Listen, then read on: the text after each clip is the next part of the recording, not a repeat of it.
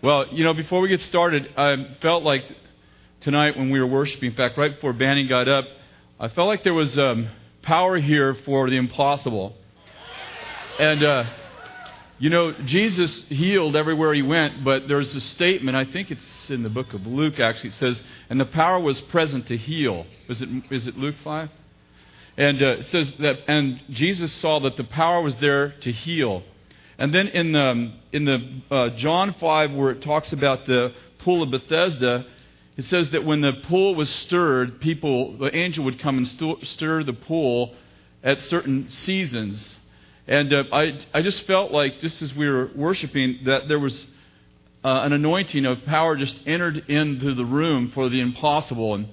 And also people who are watching by video, I feel like there's just an epic moment that we've got to capture. So if you're in a situation where you need something to happen, you're in an impossible situation. I don't mean that you're in a hard situation or you're uncomfortable. But we're going to pray for stuff like that tonight, later on. That's fine. But if you're in an impossible situation, it might be relational, it might be financial, it might be something in your body, wherever it is, I want you to stand up specifically. Only if you're in an impossible situation. We're going to pray for people later on in the service for healing and all that kind of stuff. But you're in an impossible situation. If God doesn't come through, your ship is going to crash. Please stand. In impossible situations only, please. Good. Okay. Those that are around them, would you just stand, put your hands on their shoulder, specifically on their shoulder. And would you just, those that are getting prayed for, just, I want in one word, say it's physical or it's relational or whatever. Don't even tell them the circumstances, but I want them just to know what dimension they're praying to. It's financial, it's mental, whatever it is.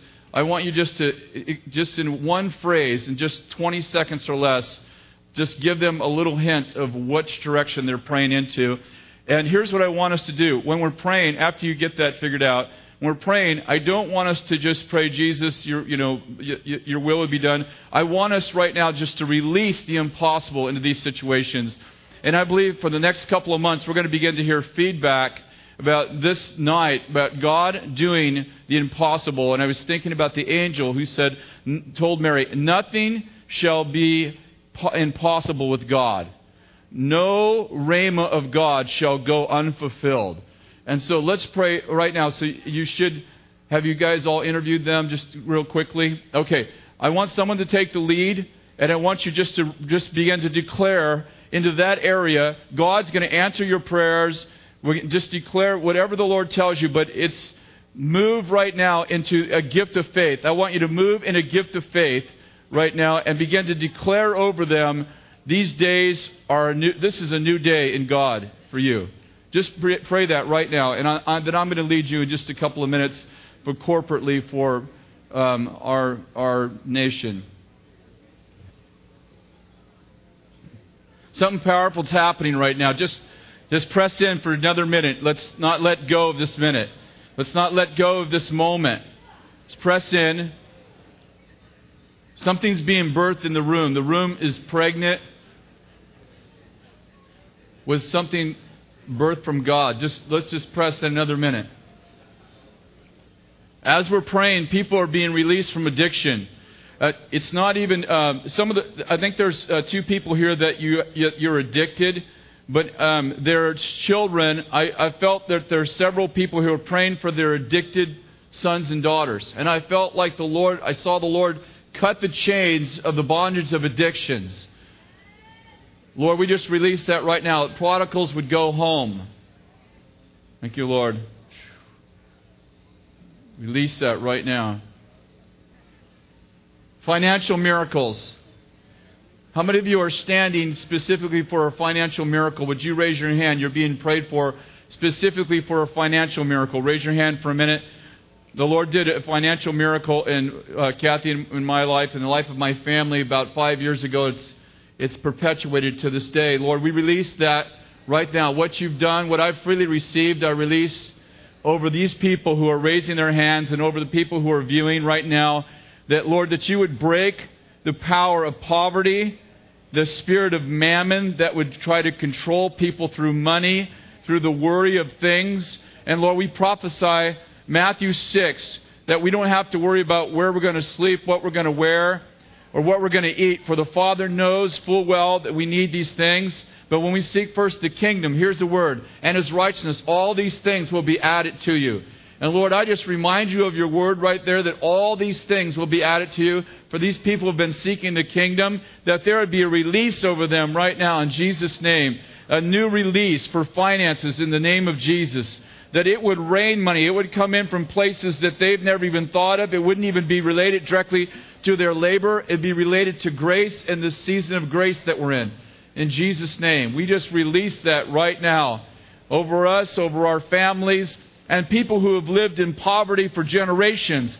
Lord, I break that welfare spirit, that generational poverty spirit off of our people, off the people who are watching, Lord. We just release that there would no longer be that poverty mentality, that poverty spirit. We wouldn't sabotage our own economy. Lord, we just release right now prosperity. That it would be as it was in the days of the book of Acts when there was no need among them. Lord, we release that over them right now in Jesus' name, over us as a family. That there would be no need among us in Jesus' name. That generosity would break the power of poverty, and faith, Lord, that we would live in heaven's economy and not our own. Thank you, Lord.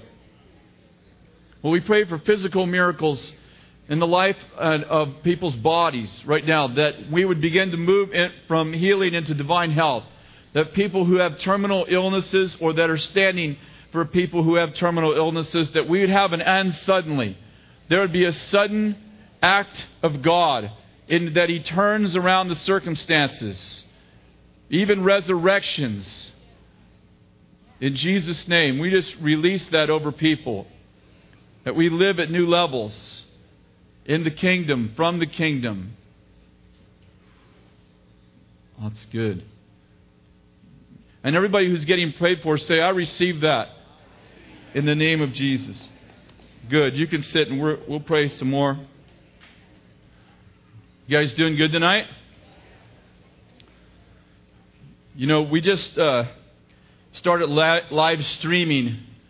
And I think it was 4 nights ago. Let's see, whatever that would have been Tuesday night. As Kathy wakes up in the morning, 6 o'clock in the morning, and she rolls over and she said, "Are you awake?" I said, "Yeah." She said, "You know, we're going to start live streaming." This is her first word, 6 o'clock in the morning. I just woke up. She rolls over and kind of gets in my arms and she said, "You know, we're starting live streaming this week." I said, "Yeah." She said, "It's live." I'm like, I'm not even all the way awake. I'm like, yes.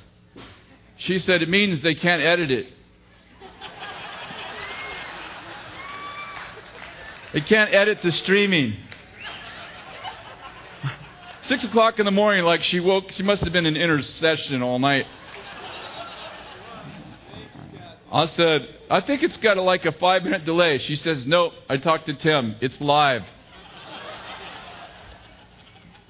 Well, I said, "Well, I think Bill will understand. He'll be more careful about the way he speaks." It's funny how my wife just wakes up in intercession for Bill like that, and woke up praying for him. And anyway, I prayed for him through the whole service, that he would just use real wisdom.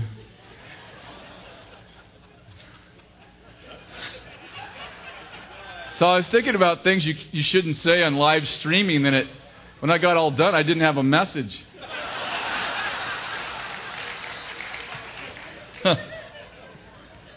Dang. Well, whatever. Maybe we should just have ratings for our streamings. Like, this is G, this is PG, this is R. View this with your children. How many know the Bible is definitely PG? At least PG. Some stories are R. I mean, they dumb them down so that you can read them to your children. You know, things like killing a whole bunch of people with the jawbone of a donkey. Notice how I use donkey?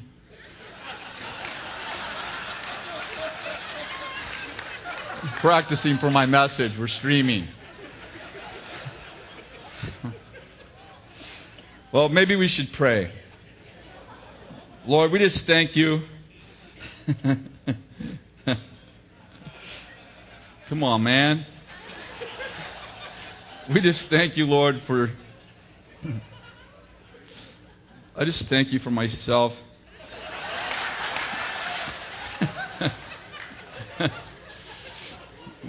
Yeah, that you love us just the way we are, God. We pray for your grace to be on everything that we do and say tonight. Father, we pray that you would that your power would transcend our words and that you would invade our lives. Lord, we just give you the invitation that you don't even have to knock. You can just come in. You don't have to knock. Lord, our door isn't locked. You can come in. Just come in whenever you want. Father, in fact, you can just stay there so you don't have to even leave. Lord, we just want you to inhabit us in everything that we do and say, the way we think. We want to be inhabited by God. In Jesus' name, amen. Thank you, Lord. 2008, the prophets prophesied that 2008 was the year of breakthrough. And how many of you had a breakthrough this year? And that's good. Well, there's a few days left if you didn't raise your hand. How many of you didn't realize that when the prophets prophesied that we were going to have a breakthrough, that there was something to break through? Like I always wondered, when the walls of Jericho fell down, if the children of Israel thought that was good news or bad news. Because the good news is that when before the walls of Jericho fell, is like not only were the walls separating them from the enemy, but it's also separating the enemy from them. It's just a thought. Like when the walls fell down, then the war began. And I don't know if you thought about this, but those walls, they've kept us from prosperity, but they've also kept us from a battle. And so, I don't know, for me, when everyone started prophesying it was a year of breakthrough, I'm like, I know what breakthrough means. It means there's something to break through. And the Lord's, I guess in 2008, the Lord's tired of us walking around something we refused to break through. And finally he said, hey, this is the year of breakthrough. And I love Joshua at Jericho, because he says he meets this guy the night before the battle, and he's really stressed about the whole deal, and I probably would too. And he sees this big guy, and he finds out he's an angel, and he says to him, "Are you for us, or are you against us?" And the angel says, "No." Wait a second. Are you for us or are you against us? No. No's not on the list. And then he goes, "No, rather I come as the captain of the Lord of hosts." The question isn't, am I on your side? The question is, are you on my side? And I think how many of you have changed sides this year? That you've allowed the Lord, instead of saying, "Lord, please bless my activities," that you finally come to a place where you've gotten on His side and you're like, "Lord, let me know what you're blessing so I can be a part of your activities." There's a big difference, isn't there, between you getting what you want and God getting what He wants. And so I just say that we've moved from breakthrough into occupation. Napoleon said this. He said, "The object of war is victory, but the object of victory is occupation." And how many of you know that the object of occupation is transformation? And so the goal isn't that we would just have a breakthrough, that we would come into a promised land, that we would break into new places, and that we would position ourselves into new realms. And how many of you realize that as we have a breakthrough, we're breaking into new realms? We've been talking a lot about the 7 realms, or the 7 mountains is some of the buzzwords we've been using for these realms of society that have been strongholds, whether it's the media, the educational, or the business, finances, economic. There's strongholds. There are mountains that have yet to be taken. And this last year, the Lord said, this is a year of breakthrough. There's time for us to come into these mountains and begin to do battle with the with the principalities and powers that are holding these mountains. But how many of you know it's not just for the sake of victory, but it's just for the sake of occupation and ultimately transformation that we want these cities?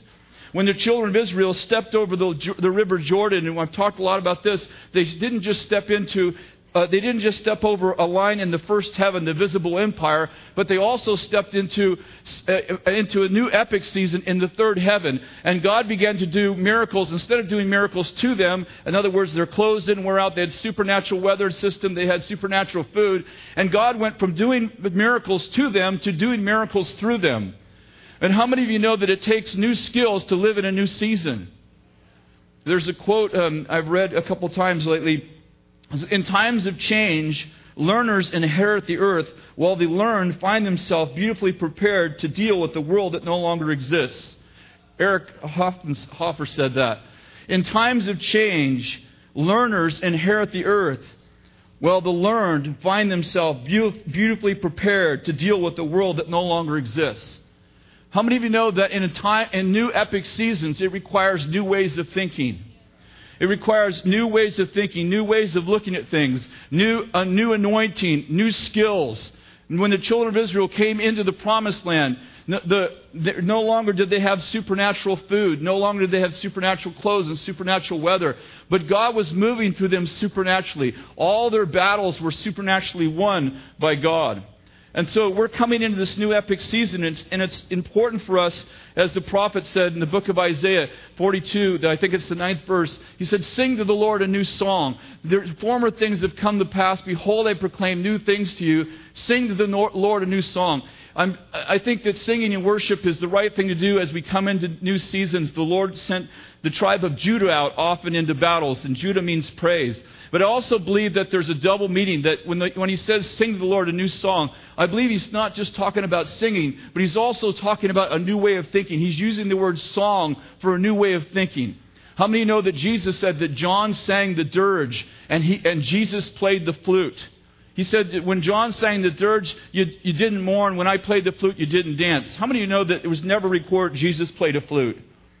Or that John actually sang a dirge? But he's using music as a metaphor for different seasons. When John was ministering, it was time to sing the dirge because John baptized into the baptism of repentance and death. And Jesus played the flute. Why? Because Jesus spoke of redemption. He spoke of a time of joy. And how many know that the kingdom of God is not to eat or drink, but it's righteousness, peace, and joy? Some people are still baptized into the baptism of John. In the book of Acts, Paul meets these people and he says, "What baptism were you baptized into?" And they said, "We were baptized into John's baptism. We didn't even know anything about the Holy Spirit baptism." How many know there's a whole bunch of the church still baptized into the baptism of John? They're still singing the dirge. But the Holy Spirit, one of the fruits of the Holy Spirit is joy, not the dirge. So we're coming in. That was actually a good word right there. We're coming into a new season, and it's a time to sing a new song. I want to talk to you a little bit about strategies and some of the things the Lord shared with me. On the way to Spain, we were just in Spain a week or two ago. I've never been to Spain, but I kind of like the music. I can't sing that anymore. On the way there, the Lord told me that what Nashville is to the music world and what Hollywood is to the movie world, that Bethel will be that to the world of the reformers. And I saw people coming here from all over. You know, when you want to be if you want to be in the movies, you want to be an actor. How many of you know most people move to Hollywood to become an actor? A lot of people in Nashville, we have several churches that we relate to closely in Nashville. A lot of people go to Nashville to become, musicians and to promote their music. And I saw the Lord using this as an Antioch, a place where people came from all over to get equipped and trained and then sent out. And I really feel like it isn't just Bethel, but I think the whole Redding region. This is going to be a training and equipping center, and I think that the Lord is going to develop a culture that actually sustains reformers, calls out reformers, calls out revivalists. You know, one of the things, like in the Silicon Valley, I grew up in San Jose, Sunnyvale actually, and before it was called the Silicon Valley. But what's happening now is that if you want to do anything in the area of electronics and computers and technology, you move to a place where the culture around it sustains that. Because, you know, if you need parts, if you need technicians, one of the challenges that some of our whole tech department, our whole IT department has had is finding qualified people, because most of the really highly qualified people in the IT world, they move to places that actually have a culture that sustains that whole IT mentality. And so I think that there are cultures when you move to Nashville, there are producers, there are songwriters, there's musicians, there's all that it takes to sustain that music culture has been developed over years and years and years. And I really believe that the Lord wants to create something here. He wants to create a culture that actually draws out and sustains reformers. I believe that there's Jonathan Edwards kind of anointing mantle. There's Martin Luther, a mantle, even Martin Luther King kind of mantle that Banny was talking about not too long ago. I used to think those guys were the same guys actually. I actually preached a message that didn't even realize that Martin Luther and Martin Luther King were two different people. Got a little bit more educated now than that, but yeah, I even end it with, I was preaching about Martin Luther and I end it with, I have a dream. It was actually a great message. Those two guys, they should have known each other.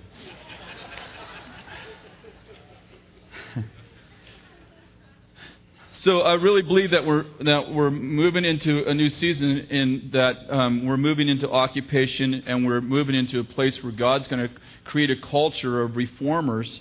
And I've been on this subject for so long in my own heart, and I know Bill has too. My passion is to see the world transform. I love to train and equip people. Personally, it's probably the most fun I have in life is teaching. I love to teach people. I love to see the lights come on in people's eyes. I love to see people moved by God, and I love to see miracles and all that. But more than anything, for me personally, what drives me is to see whole cultures transformed. And I really believe that we're moving in this place of cultural transformation. And one of the things that's in my mind is how our cultures actually transform. So we have reformers. We have people who God puts an anointing on for reformation, reformation. And I believe that as the church gets reformed, that the world gets revolutionized. And so I've been asking myself this question. I wake up in the middle of the night with it, and I'm writing a leadership book right now, and I'm doing this whole 2 or 3 chapters on how is culture actually influenced? How does culture change? What brings cultural transformation, even negative cultural transformation? The Lord gave me this verse about when I was in Spain on the way home. In fact, I was working on a chapter and I got this verse, Matthew 10:16. Behold, I send you as sheep in the midst of wolves, so be shrewd as serpents and innocent as doves. Behold, I send you as sheep. It's Matthew 10:16. Behold, I send you as sheep in the midst of wolves, so be shrewd as serpents and innocent as doves. And a few things began to stir in me. I was just sitting in the plane as we were coming home, and I was thinking about that verse over and over. Behold, I send you. And first of all, it's proactive, it's the Lord sending us out as sheep among wolves. And I started to have this thing about, how Jesus said, unless you eat my flesh and drink my blood, you have no part of me. And everyone left. They all left him. Well, it's interesting because then the Lord sent us as sheep among wolves. In order for you to be a disciple of Jesus, you have to eat his flesh and drink his blood. How many of you know that the Lord made us tasty to the world? You didn't get that, did you? I have this sense that the Lord's sending us out among wolves because he wants them to have a taste test of the body of Christ so they can become His disciples. He specifically sent us out. He said, listen, I've made them like wolves. I've made you like sheep. And they want to eat you. They are hungry for you. What you have, they are hungry for. They are hungry to taste test the body of Christ. They should be able to taste and see that He is good. I have a feeling, but how many of you know that part of the struggle is that people, they often consume what they can't digest. I have a lactate intolerance. If I eat dairy products, I won't give you the details, especially on streaming. It's all answers to my wife's prayers. But let me say this. When I eat dairy products, they pass right through me. My body can't assimilate dairy products. And the Lord wants us, He wants people to be able to consume us, but He wants them to be able to assimilate and to be able to digest what they consume. And I really feel like the Lord's doing something in giving us strategies. And on the way home, on the plane, the Lord just began to talk to me, and He said, we're moving from being proactive to being strategic. And that theme had been going on in my heart for about a month before this, but the Lord told me, we're moving from being proactive to being strategic.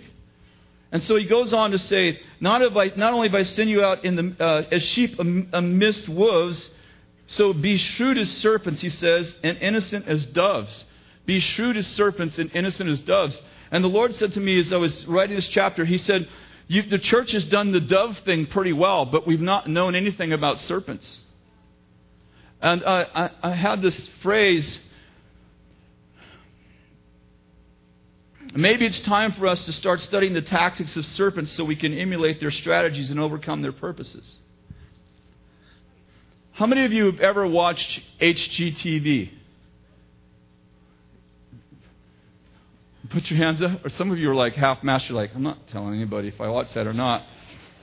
For those of you that haven't had the blessing of watching HGTV, my wife happens to be addicted to HGTV. She TiVos all the I tried to get on to TiVo of a football game, and it says, do you want to sorry, we're currently taping HGTV. Would you like to get rid of that to tape your sports show? Of course. I mean, the 49ers should overcome any HGTV show. They can't beat a team. They should at least beat HGTV. Hey, they won today. Did you notice that? And now we have a coach that is a radical believer. I don't know if you saw him on the sidelines today, but he had a big wooden cross around his neck, hanging right here. It's like, oh, that's awesome. At least if we don't beat anybody, at least we can pray for him. HGTV is the home improvement channel. It's all about home improvement. And Kathy TiVos them, so oftentimes, we travel a lot and we're busy a lot. So what will happen is we'll sit down and we'll watch 5 or 6 or 7 episodes. We'll just fast forward through the commercials and fast forward through I just like to just show me how the house was when we started and how it is when it's finished. And get rid of all the heart stuff. Just show me the woodwork. And not long ago, we were watching we watched several of them together. And I noticed something that maybe it wouldn't be as evident if you just watch one show a week or watch them whenever they're on or whatever. But when we watch one right after another, I realized in this particular, maybe 4 or 5 or 6 that she had recorded, that 1/3 of all the HGTV shows are homosexuals. I never really realized it before. And once in a while they have a homosexual on there, but when she TiVo'd them, I realized, wait a second, about every 3rd or 4th show is a homosexual. Now that's kind of interesting because only 3% of Americans claim to be homosexual. Actually, the truth is they just did a survey. I think it's less than 1%, but let's just say it's 3%. 3% of the people, Americans, claim to be homosexuals, but 1/3 of HGTV features homosexual couples remodeling or buying homes or whatever it is. Now, I thought, and I turned to Kathy, this is maybe a month ago, and I said, isn't this odd? Doesn't it seem odd to you that 1/3 of all the couples that we watched tonight are homosexuals? You'd have to work to do that. You'd have to do that on purpose. You couldn't do that on accident. And then I noticed that 1/3 of those couples that are homosexuals have their children with them. They're homosexual couples. And I thought about something. Remember, that this verse is going through my mind. Be wise as serpents and innocent as doves. And I started realizing something, that HGTV, that's really not about home improvement. It's really about homosexual evangelism and a strategy to get you to come into their homes. It's a perfect strategy. Come into our homes and see that we are just like you. That our sexual orientation doesn't keep us from being happy people with children. You're so quiet. Are you just thinking, or? And I started realizing something, that it's, if every couple on there on HGTV were homosexuals, I bet you that 3/4 of their audience would be gone. I bet you their TV ratings would drop into the toilet and they would be off the air. Because they're smart enough to know that if they make it a show by homosexuals for homosexuals, that heterosexuals aren't going to watch, and that's going to ruin the reason why they actually have a show in the first place. Because those shows aren't on to entertain homosexuals. They're there to get you to change the way you think about homosexual lifestyles. And they know that if they put the show on, and every home improvement show is about two homosexuals living together, pretty soon you'll just get mad and turn it off, and you'll realize what's happening. So it's a great strategy to have 2/3 or 3/4 of the people heterosexuals, because they know that they can draw you in, and then they can feed to you just subtly. Listen, it's all about home improvement. Come into our house and see. And then you notice that, and they almost always show you their bedroom, where John and Henry sleep, or Mary and Jane. You notice on the home improvement shows, they'll always show you them remodeling the bedroom, or when they buy a house, this is the bedroom. And what are they saying? What's the subtle message? Like, this is just like you. We're just like you. I don't know if you get where I'm going right now, but little by little, we're being transformed. No, I'm not talking about positively, but our culture is being transformed. And 3% of the population is controlling about 98% of the political agenda. Listen, I'm really not talking about homosexuals tonight. I'm not mad at anybody. Those people deserve to be loved just like anyone else in the world. I don't like the way we respond to them. It's kind of funny to me. Like, our strategy is to carry protest signs down to the gay parades. Well, not really. People are just falling down finding God there. Well, Jesus said it. He said these signs will follow those who believe.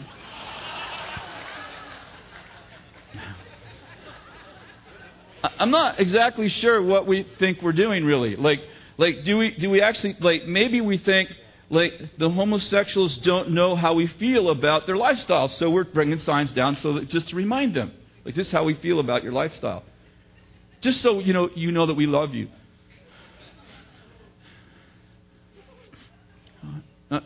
Just very strategic.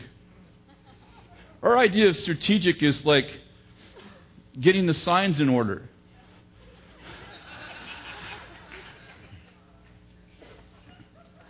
I'm maybe offending some people, and I'm really not trying to.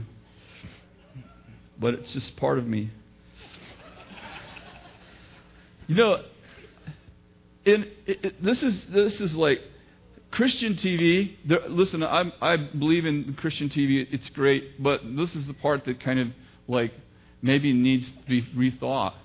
We have Christian TV by Christians for Christians, then we add an evangelistic message at the end of every show for all the people who aren't watching to pray. Very, very covert. Hidden leaven into the society with our picket sign. 10 Commandments. And then when people reject us, then we have this we are rejected for Christ. Jesus said, don't you know if you want to live righteously, you'll be persecuted for my name. All those who want to live righteously will be persecuted for my name. There's a difference between being persecuted for the name of Jesus and being persecuted for the spirit of stupid. You know, some people could give away $1,000 bills with their attitude and people would still not take them. It's just a thought. I feel like the key word is strategic. I really do feel like that the word of the Lord is to study serpents and emulate their ways. I'm not talking about emulate their heart or being evil or anything like that. It's probably obvious, but maybe not to our TV audience. It feels kind of cool. Like, I hope my mom's watching. I'm not talking about taking on evil motives or evil heart or anything like that. I'm just talking about the way that they strategically go after their message. And Jesus said this in Luke 16:8. He said, his master praised the unrighteous manager because he had acted shrewdly. For the sons of this age, Jesus said, are more shrewd in relation to their own kind than the sons of light. How many of you know that the Lord wants us to be strategic, and maybe the word shrewd is a key word for this season? That we would be shrewd as serpents and innocent as doves. Well, in the wrong context, that sounds wrong, doesn't it? But I really feel like there's something about us moving in society. Jesus talked about, he gave a parable about leaven that was hidden into the loaf, and it raised the whole loaf. I feel like the Lord is sending us out into the 7 mountains, if you will, but covertly. I'm fine with overt ministry. Like, I have no problem with peaceful protesting, to be honest, as long as it's not the only, as long as it's not our only strategy. If the only strategy we have is protesting, I have a struggle with that. Because I feel like we only have as much influence in people's lives as they have value for us. Let me say it again. We only have as much influence in people's lives as they have value for us. And if we destroy every time we destroy the highway of value, honor, and favor, we take away our ability to bring influence to people. Think about it. When somebody comes to your door, like Jehovah's Witnesses come to my door, they're not going to convert me, and I'm definitely not going to convert them. You know why? I have no value for them, and they have no value for me. The only people they're going to convert are people who have value for them. Okay. That's a good word, actually. There's a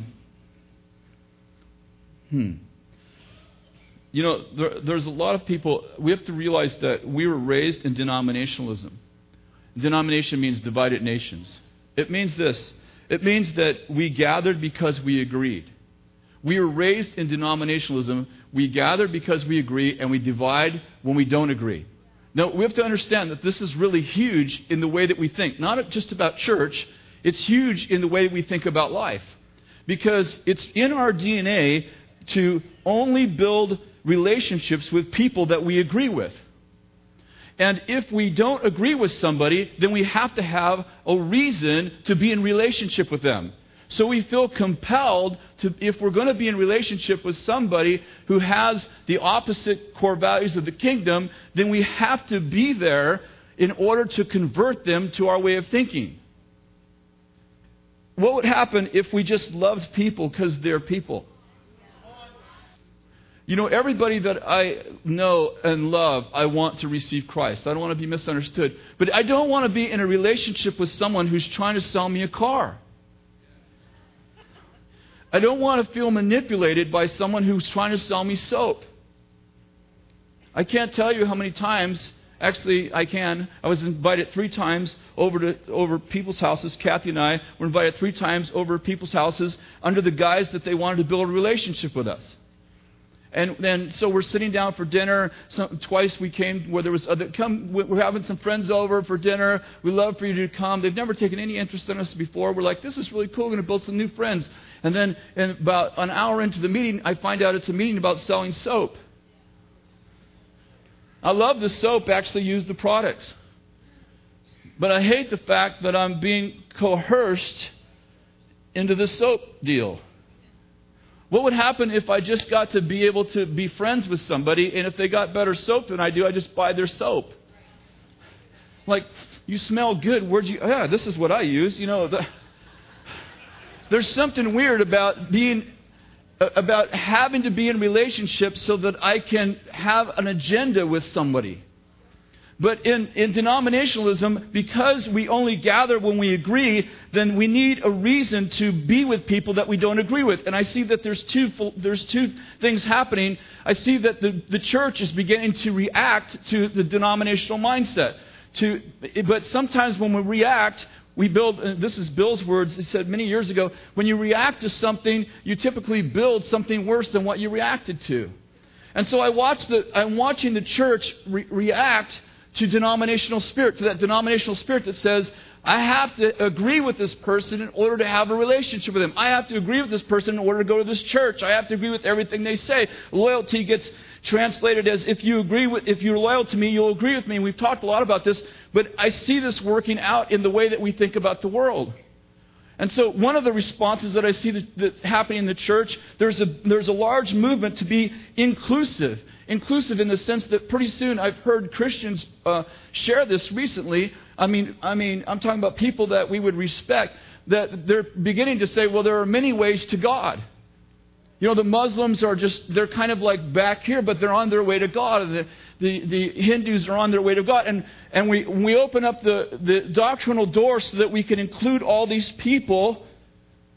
And in order to include these people, because we come out of denominational mindset, we have to figure out some way that either they're going to agree with us or we're going to change what we believe so we can be in relationship with them. And it's gotten so serious that we do things to be socially relevant. Like we even ordain homosexuals. We ordain people who, I'm not saying, of course we should love everyone. We should love people who, among us every Sunday we have people who have been in and out of prison and molested children, and we've had murders among us. We've had different, people of different sexual orientations among us. How many of you know we should be inclusive in our ability to love everyone? But when it comes to ordaining people for leadership, how many know that there ought to be some different values in who you allow people to follow? Are you with me? Listen, but I'm not railing against the machine. I'm trying to say that it's the way that we were brought up. We were brought up to believe that if I'm going to be in relationship with somebody, I have to agree with them. So one of two things happens. Either I become monetaristic in that I don't have anything to do with anybody who doesn't agree with me, or I open up the door to doctrinally, and I begin to be inclusive, and I begin to find ways to include what they believe and what I believe so that I can have a relationship with them. And I just want to say this, that Jesus hung out with people he totally didn't agree with, and they loved him so much that they called him a partier.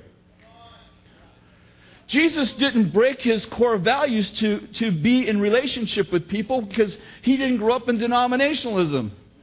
That was kind of funny, supposed to be. Anyway, but Jesus was, listen, how would you like to hang out with someone who never did anything wrong? Wait, that's one thing. How would you like to bring them to the place where you're doing stuff wrong? How would you like to invite him there consistently? They invited Jesus to their drunken parties. That's why they called him a drunkard. Listen, in Jerusalem, in Jewish custom, everybody drank wine. I just got back from Spain, Kathy and I, and we were after we got done at the conference, every conference session, they would feed the people. And so there was, 150 people or something, 200 maybe. And so they had provided this big dinner for all the conferencees. On every table there was wine in front of everyone. And I understand it's not the American way, but in Europe it's a totally different thing. So when they called Jesus a friend of sinners and a drunkard, they weren't talking about the fact that he sipped wine, because that was their custom in Jewish culture that people drank wine. They were saying that Jesus hung around with drunk people. The amazing thing is he did it by invitation and not through intrusion. Why would you invite Jesus to your drunken party when he doesn't get drunk? Jesus doesn't get drunk. Why would you invite him to your drunken parties? There's something about transcending love. There's something about love that transcends your fear of people. There's something about love that breaks down the barriers. And you don't have to agree with people to be able to love people and include them in your core close relationships. Let me say it this way. You can have a relationship with someone who's a homosexual without an agenda to convert them just because you love them. I don't mean you wouldn't want to see them converted. You understand there's a fine line. But there's something about I'm in relationship with you so that I can convert you, that the person who you're in relationship with can feel it. I remember years ago that we had this men's meeting in Weaverville, and we had a lot of single women in our church who had children, and so we were going to do this adopt a child, fathers adopt a child thing, so that the children wouldn't be fatherless. And one of the gals who had 2 sons came to us, and she said, "Please don't include my sons on your list." So, I said, "Why?" She said, "Because I don't want my son to be loved because of a program.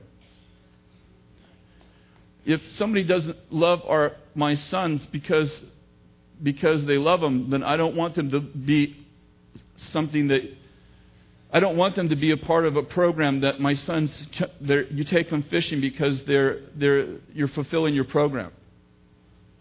I don't want my sons to feel like that they're part of another system where people have to love them because that's what the men's meetings or men are doing." Sometimes we develop systems because we lack heart. I said sometimes. I'm not talking about everything we do. I'm just talking about if you get the kingdom in you, you start to just love people. I don't think that the apostles got up in the book of Acts and said, everyone who has extra stuff, I believe you should sell it and give it to the poor. I think it was something that spontaneously happened.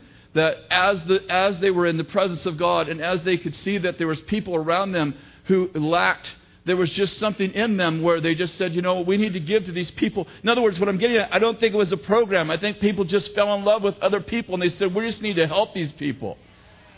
And that's the kind of love that we need. We need the kind of love that transcends programs and transcends doctrinal differences and transcends people's sexual orientation, where we just love people. Where we just hang out with people because we enjoy them, and we need to develop a culture where I don't have to explain to my friends why I'm hanging out with them. In our culture, if you're hanging out with someone who's really evil, you better have some plan of conversion. How long do you think this is going to take? You need to have some sort of plan. Okay, now, how long are you? What are you sharing with them?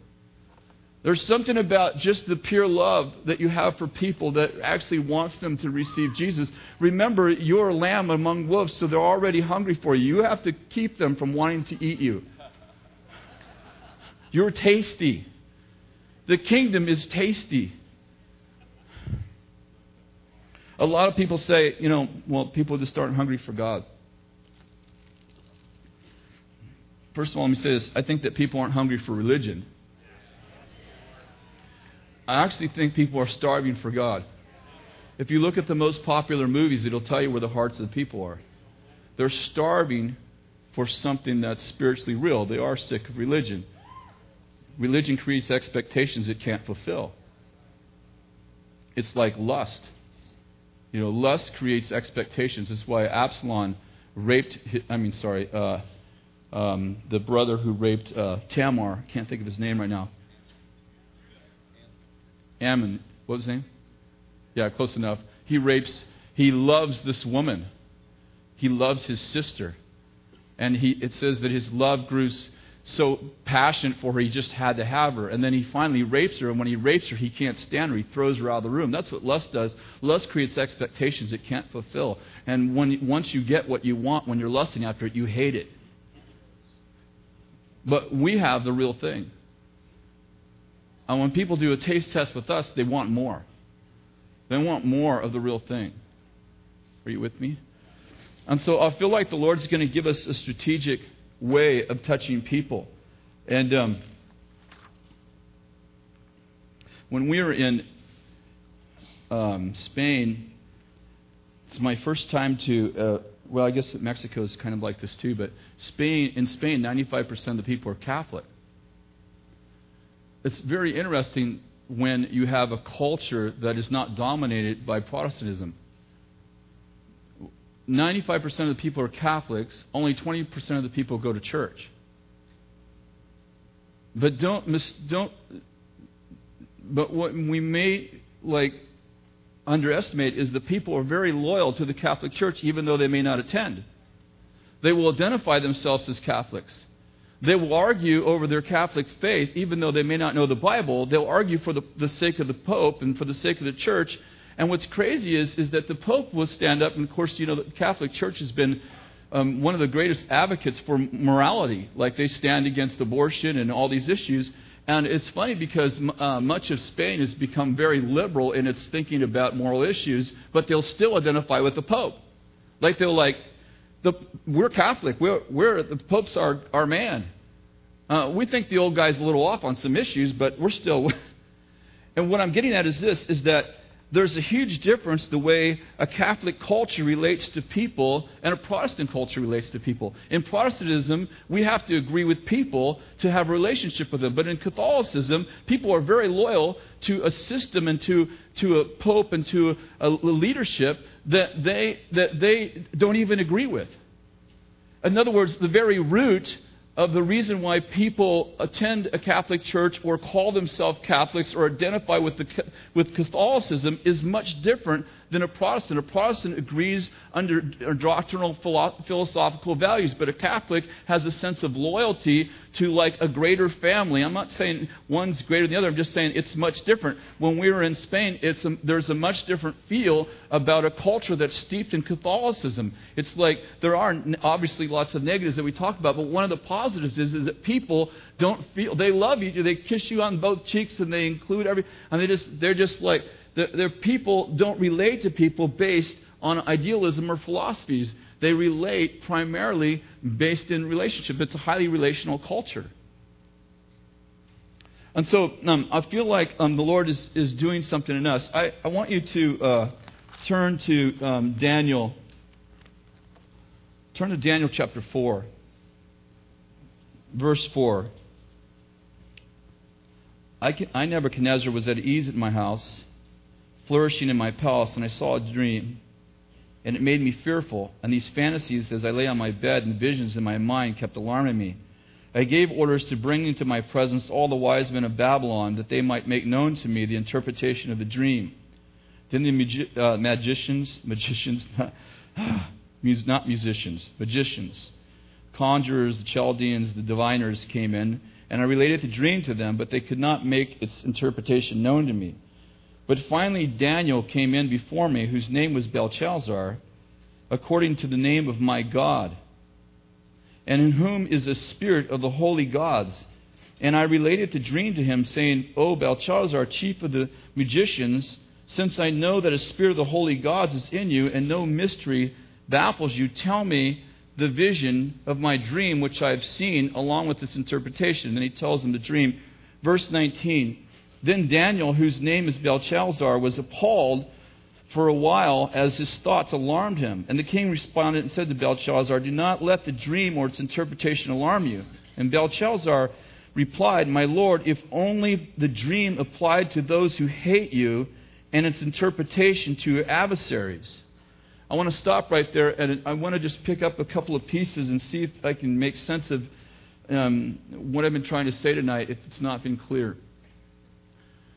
First thing that's interesting is that Daniel is in relationship with a king who thinks that Daniel is possessed with the spirit of the holy gods, plural. Nebuchadnezzar has a god, and he names Daniel the name of his god and relates to him by the name of his God. Not Daniel's God, Nebuchadnezzar's God. And Daniel's included among the magicians and the conjurers, the psychics of his day.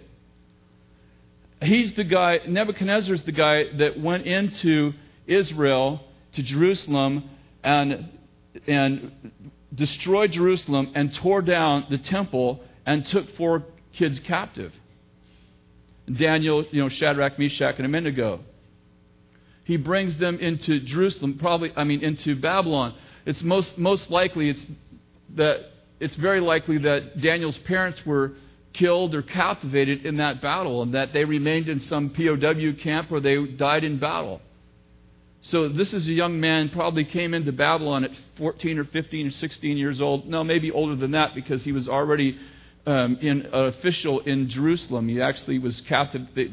He actually captivated Babylon. Nebuchadnezzar actually took captive some of the officials in Babylon. So maybe he's a young 20-year-old and he's brought into Babylon. And it's interesting that he interprets dreams and visions for the king, and he falls in love with this king. It's amazing. This king builds statues to himself and has people bow down to it. And if they won't bow down, then he throws them into the fire. He's total egotist. And if you read anything about the history of Babylon, Nebuchadnezzar was a completely wicked king that made Saddam Hussein look like a pussycat. And yet Daniel was in love with a man. He was dedicated to a man. Most likely Nebuchadnezzar made Daniel a eunuch. He definitely was a eunuch, but he was probably made a eunuch by coming into the king's camp. He's made a eunuch, and never again will he be able to marry or any of that. And here's this guy. He has every reason in the world to hate this king, to be bitter with this king. He's got the inside court of the king. He's got the ear of the king. He could totally be steering the king any way he wants. He could interpret those dreams to mean anything that he wants. And yet he has a love for a king.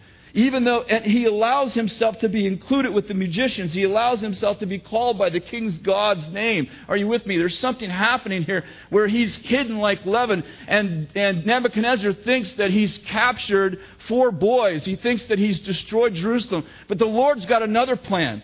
And systematically and strategically, little by little, brick by brick, these 4 boys are dismantling the Babylonian system from the inside out. Are you with me? How are they doing it? They're finding favor with the king. The first thing that we have to realize is that in order for us to, Bill spoke about favor today, I think, or recently, but one of the things we have to realize is the value of favor. You're not going to influence people that you have no favor with. God gave Daniel favor. It says that if you read the first few chapters of Daniel, it says that God gave favor. God gave Daniel favor with the king. Remember, he wouldn't eat the king's food. What I'm getting at is this: a man who wouldn't defile himself, a man who wouldn't change his value system, a man who didn't become like the king to influence the king. God said, that's the kind of man I can use. And he began to put this favor and this love on these boys, and they began to come into the king's palace and influence the king. But listen, the key is this: they truly love the king. They really love the king. And what happened is that little by little, there was God moments. God began to set up the circumstances, because he didn't have to protect Nebuchadnezzar from some kind of radical Christian movement where people stand up and do things to ruin their value system. So God could actually he didn't have to defend Nebuchadnezzar from the Christians. So he could actually give Daniel favor. And I don't know if I'm making sense, but it's like sometimes we so destroy our favor that God has to spend all his time, not making excuses for us, but explaining to people that we really love them, even though we're parenting, we're doing the stuff we're doing. But this man found a way into the system, and I don't think he was like, I think I'll be really nice to this king. I think he honestly loved the guy. So he's included among the magicians, and he becomes the chief magician. It's hard to say. Something in me just doesn't want to believe that. But it's true. It's in the book. And then when the king has this dream, and the dream is about this tree, and the tree gets chopped down, and it's all about how the king's going to fall and how he's going to go through 7 seasons of destruction, and then God's going to restore him. And when Daniel hears the dream, and he begins to get the interpretation, it says that he was appalled. And he says to the king, I wish this was about your enemies and not about you. Man, that's so powerful. Most of us would be going, good, he got what's coming to him. He's serving other gods, and now God's using me to give him the interpretation that, you know what, I've been telling him about serving those other gods, and Shadrach, Meshach tried to get my friends to bow down, and now he's getting what's coming to him. I mean, most of us would have smiled all the way to the sanctuary. That's the Old Testament too. But instead he says, it says he was appalled, he was pale, he turned white. He said to the king, I wish this was about your enemies and not about you. And the king says to him, just tell me the truth, Daniel. What is this dream about? Well, king, this king's dream's about you, but it's not good. He begins to relate to the king the dream, what the dream means. And then he says at the end of his interpretation, he said to the king, maybe if you humble yourself, this won't happen. He's still hoping that there's a way that he can find a place of access to mercy for the king. Are you with me? Daniel lives through 4 seasons in Babylon. He lives with Nebuchadnezzar, then the king's son, who's totally wicked, and then Darius, who threw him in the lion's den. In fact, why don't you just turn to Daniel 6 real quick, because we're almost there. It'll be easy, and I'll be done soon. Verse 16, the king gave orders, chapter 6. The king gave orders, and Daniel was brought in and cast into the lion's den. The king spoke and said to Daniel, your God, in whom you constantly serve, will himself deliver you. This is the king. King Darius says to Daniel, he gets tricked into putting Daniel in the lion's den. He signs a decree, not realizing that Daniel's a Jew and that he's serving another god. And then he finds out, once he signs the decree, that anyone who serves anybody besides Darius is put in the lion's den. He finds out that the other magicians, the other psychics, the other conjurers, they actually hate Daniel because of Daniel's standards. And Daniel won't get drunk with the crowd, so to speak. And they just begin to hate him. But the king loves him, so he signs this decree, not realizing that they're actually trying to kill Daniel. And so and he can't change his decree because he uses his signet ring, and it's all this stuff about sovereignty. Anyway, the king, Darius, says this, then the king gave orders, and Daniel was brought in and cast in the lion's den. And the king spoke and said to Daniel, your God in whom you constantly serve, he himself will deliver you. This is the king. A stone was brought and laid over the mouth of the den, and the king sealed it with his own signet ring, with the signet ring of nobles, so that nothing would be changed in regard to Daniel. Listen to this, verse 18. Then the king went off to his palace and spent the night fasting. Now that's my kind of fasting. That's a royal fast. You fast at night and you break fast in the morning. And no entertainment was brought to him. He didn't watch HGTV all night. And his sleep fled away from him. Verse 19. Then the king arose at dawn and at daybreak and went in haste to the lion's den. And when he came near to the den of Daniel, he cried out with a troubled voice. The king spoke and said to Daniel, Daniel, servant of the living God, has God, whom you constantly serve, been able to deliver you from the lions? Then Daniel spoke to the king, O king, live forever. My God sent his angel and shut the mouths of the lions. They have not harmed me, inasmuch as I've been found innocent before him. And also towards you, O king, I have committed no crime. The guy throws you in the lion's den. He's trying to kill you. On the way to the lion's den, he goes, oh, your God, who you serve, he'll protect you. Then the king fasts all night, comes to the tomb. Oh, Daniel, was your God able to save you? Oh, king, live forever. That's the words of a 93-year-old man in the bottom of a lion's den with the lions licking him instead of eating him. Oh, king, live forever. There's something about that spirit of Daniel, that he builds a relationship with kings. And what's happening? Little by little, through the love of God and through honor and favor, and listen, through supernatural acts, he's supernaturally, strategically, and powerfully dismantling Babylon, brick by brick, person by person, little by little. He is dismantling Babylon. until the next king in the days of Cyrus, when the 70th year was over. Cyrus lets the people go back to Jerusalem. He releases all the POWs, but not only does he do that, but he rebuilds their country and rebuilds their temple. Why? Because a young man who became an old man knew how to love people who didn't agree with him.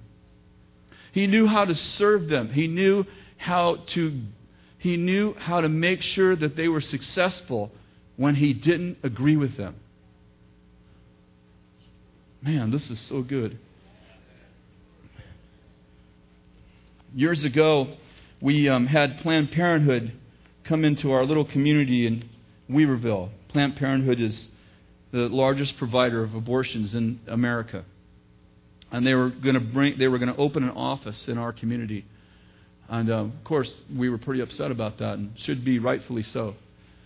And so I began to lead a whole movement against Planned Parenthood. And we had, at the time, I think, a couple of repair shops, and we had a service station that was right on Main Street in Weaverville, and we had this large sign, I think it was 6 foot tall or so, and about 3 or 4 feet wide. And we would change it most every day. We'd put different sayings on there. Not ads, we just put different sayings on there. And when Planned Parenthood was coming to town and they had to get permission from our Board of Supervisors to put a clinic in our town, I put on one side, Planned Parenthood, go home. On the other side, abortion is murder. And then when Planned Parenthood had a meeting for the community, and it was an inform meeting, I led a bunch of people down to the inform meeting. I had spent weeks just studying about Planned Parenthood and Margaret Sanger and their founder and all about what they stood for and all that. And so when we came into the community hall where they were having this meeting, they were expecting 20 or 30 people, and I don't know how many of us showed up, but it was so many people we couldn't all fit in the building. And when the Planned Parenthood representative got up to speak and talk about Planned Parenthood, I would interrupt them and ask them questions, obviously loaded questions. And obviously in a hostile crowd, I don't know that any of us would have wanted to answer those questions. And so we did that. I stood up in 3 meetings, and we packed every meeting out. I think at least the years that we were there, it was the largest meetings we've ever had in Trinity County's the 20 years we were there. And so it finally came to a vote, and we had to go to the Board of Supervisors. They had to go before the Board of Supervisors, who actually control our county, and then different people. They allowed different people to come and speak, share their perspectives. And so obviously Planned Parenthood's there, and they give their presentation to the Board of Supervisors, and then they allow the community to give their perspective. Well, the first thing that happened is that so many of us showed up that they had to cancel the meeting to move the meeting to a new venue. So they moved the meeting from the courthouse to this other place, community center, and we packed that place out. I think I don't know what the numbers were, to be completely honest, but I guarantee you that it was probably 10-to-1 pro-life people there. And I was the speaker for our pro-life people. I think there was a couple other speakers. I was the main speaker for our pro-life movement.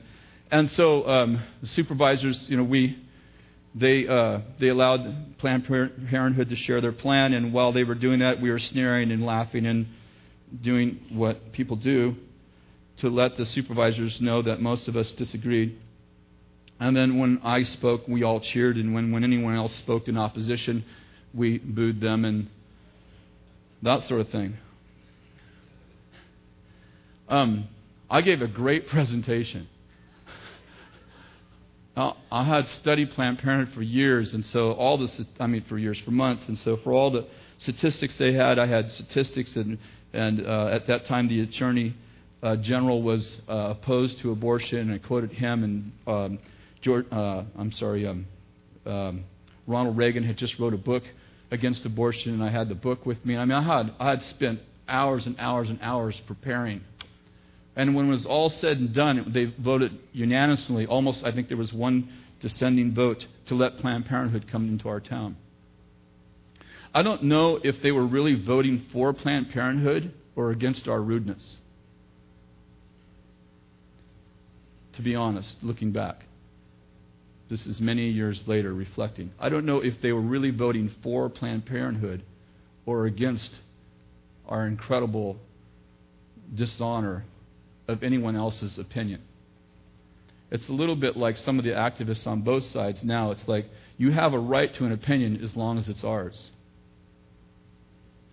But I walked away very disillusioned from that and spent many months just could not believe that happened.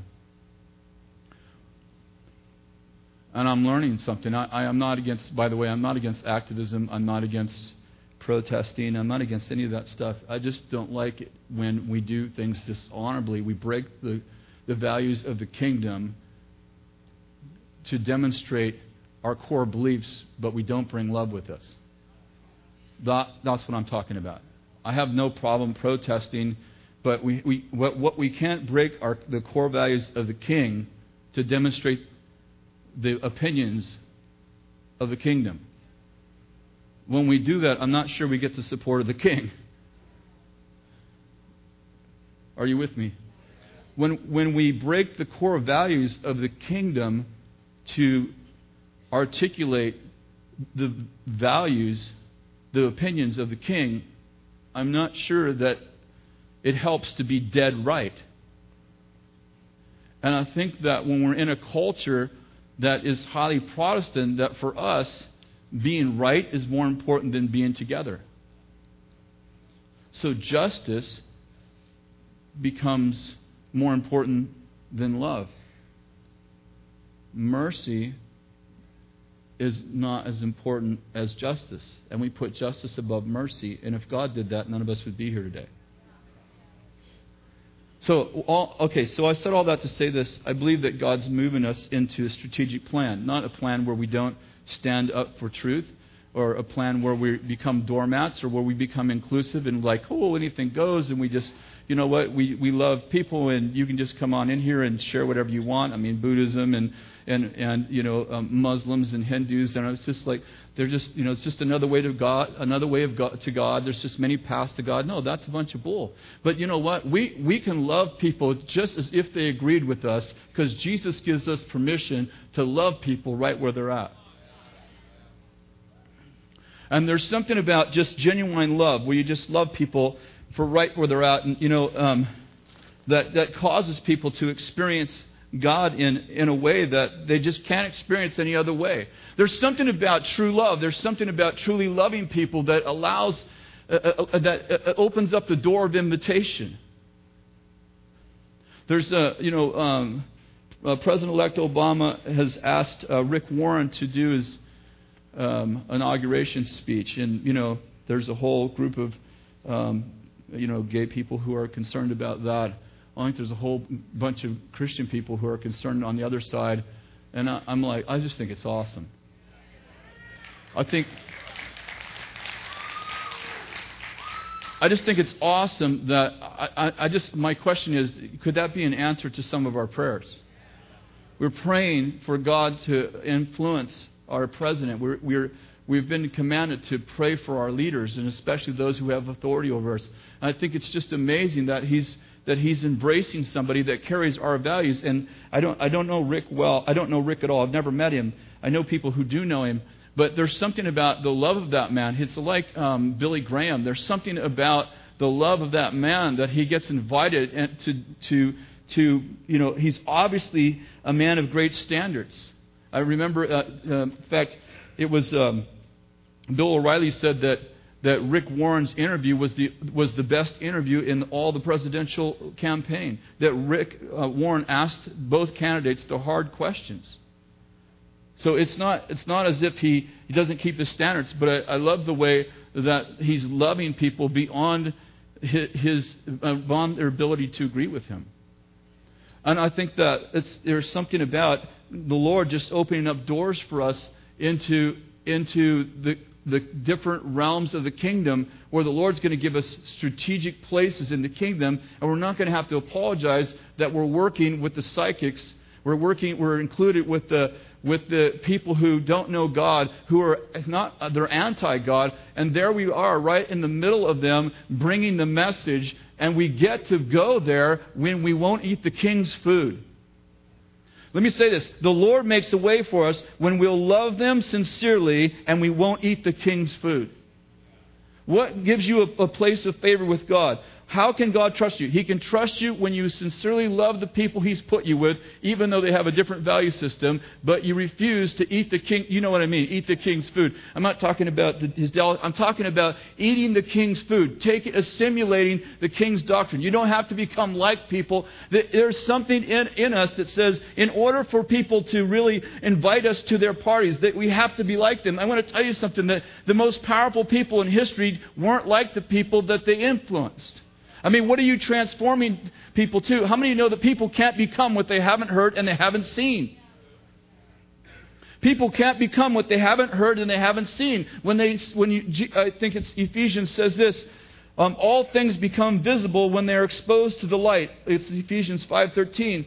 For everything that becomes visible is light. How many of you know when God exposes you, you are light? When God exposes you, when He exposes you, He gives people something to become. He gives them a picture. He gives them, and as they get exposed to the light, how many know that the light that's emanating from you is actually beginning to saturate them? All you need to do is just be you. Like, you don't need a message, you are a message. It's written in your hearts. When people see that you love them unconditionally, that is a message. If you get to say Jesus, so that's great. If you get to talk to them, they open up, they begin to ask you questions. That's all awesome. I don't even have problems with debates in the right context. All I'm getting at is that we can't stop loving people just because we don't agree with them. And it's got to be felt, love. Are you with me? There's a difference between speaking the truth in love and loving to speak the truth. People get those confused. I just love to tell people they're wrong. I got the right argument. It's like, you got the right argument, but the wrong heart. Let's have the right heart and allow the Lord to just, like leaven, put us into society. Listen, I really feel like this is a really relevant message for where we're going in 2009. Because the Lord is going to begin to move us into society. I remember there was a man who had a TV station here, and he was down at the mall, and he asked if he could interview me. He was just interviewing a bunch of people in the community, not about you. And he said, "Oh, that would be great. Please do that. I'm totally open to that." I said, "Okay." So I just shared some stuff with him. Just, no King James, no Bible verses. I just shared conversationally with him. And as I began to share with them, they began to cry. Both of them began to cry. And the next day, he called my secretary and said, "Could I have lunch with you?" So we arranged lunch, and I went down and had lunch with them. Didn't know them, sat with them, and this is how he opened the conversation. Well, we had small talk, and then he opens the conversation. He said, "I'm going through a lot of things, and because you're a Christian psychic, I thought maybe you could give me some advice."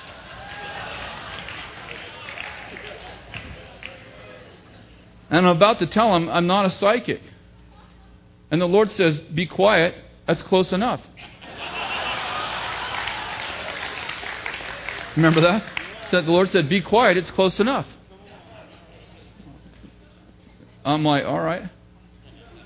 And I'm like, this guy, he's not a believer, and the only box he has for telling the future is a psychic.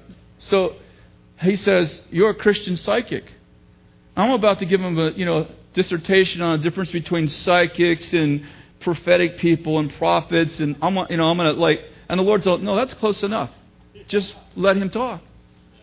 I'm like, "Lord, he thinks I'm a psychic." So, well, he called you a Christian. That's close enough. And so for about a year, he'd call me now and then. He'd say, "Hey, what does God say about this?" And it wasn't long after that I didn't lead him to Christ, but someone else did. They ended up in another church, and it just opened the door for him just to. In fact, he died a couple of years ago, but it opened the door for a relationship with him.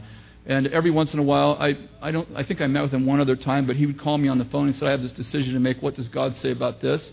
And I would, say, this is what God's saying about that. And he just related to me like he'd call a psychic. That's all he knew. But it's all right. If that's the only path he has, why can't I relate to him like that? I think there is a time to say, hey, there's a difference. But the Lord said, no, that's close enough. And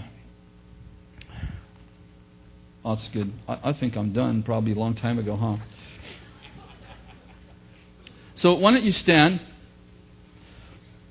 Didn't use one cuss word.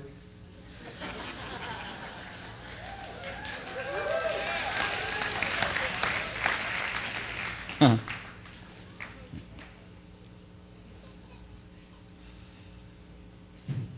I think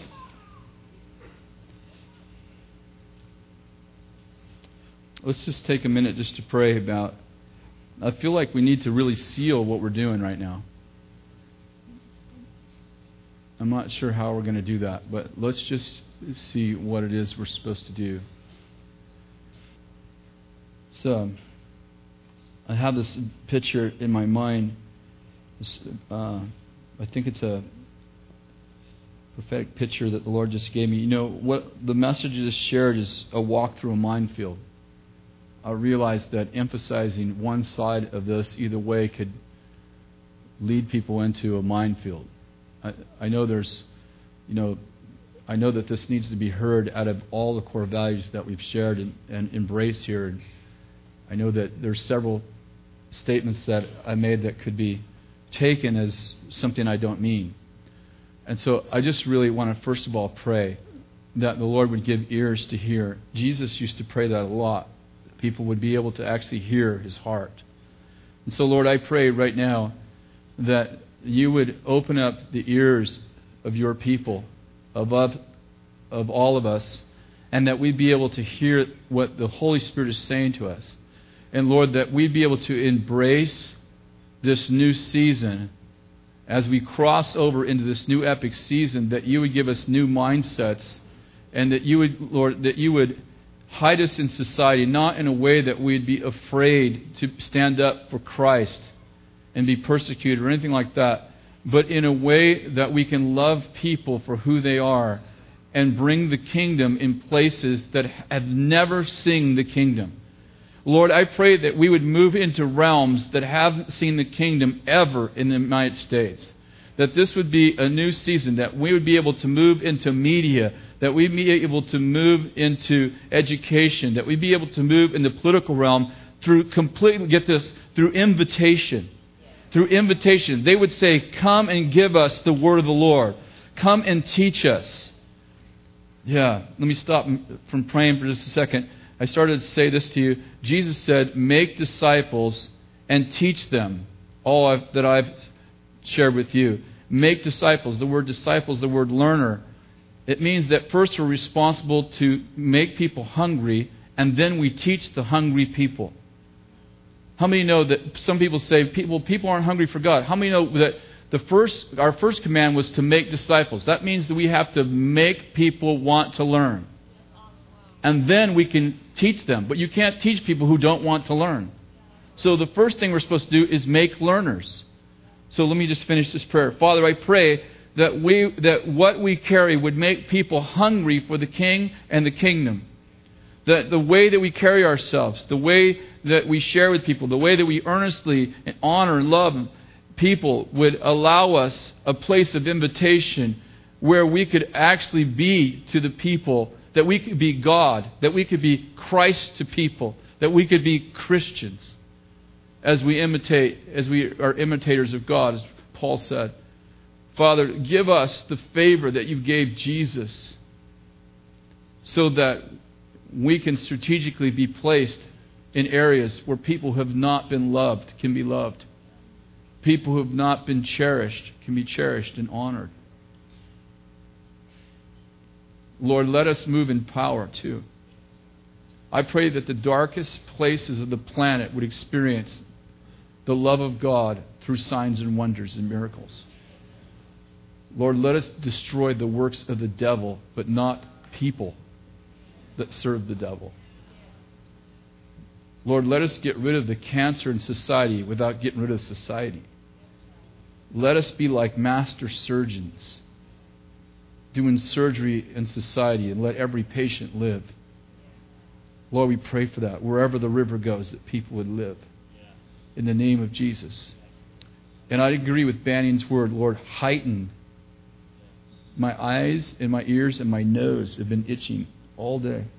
All day. And tonight when we were in worship, I asked the Lord what that was. And then Bannion started talking about prophetic mantle. And as soon as Bannion started speaking, the Lord said, I'm anointing your senses. And Lord, I pray that you would anoint our senses. Hebrews 5, right? Last verse of Hebrews 5. That you would anoint our senses. Our very senses, our eyes, our ears, our nose, our mouth. Taste and see that the Lord is good. And let's do this one other thing. Let's pray that He would anoint the senses of the people who don't yet know Him. Father, we pray that you would anoint their senses. That's probably even more important, isn't it? That you would anoint their senses. That you would rip the veil off the eyes, off the ears, the nose, the mouth, the feel. Lord, that you would rip the veil off of people's senses in the world, that they could sense God. That we could be God to people. That we could be Christ to the nations. Thank you, Lord. Thank you, Lord.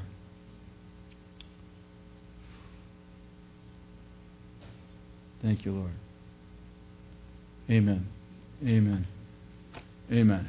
What are we going to do now? You want to come up and leave? Why don't you? Yeah. Bless you guys.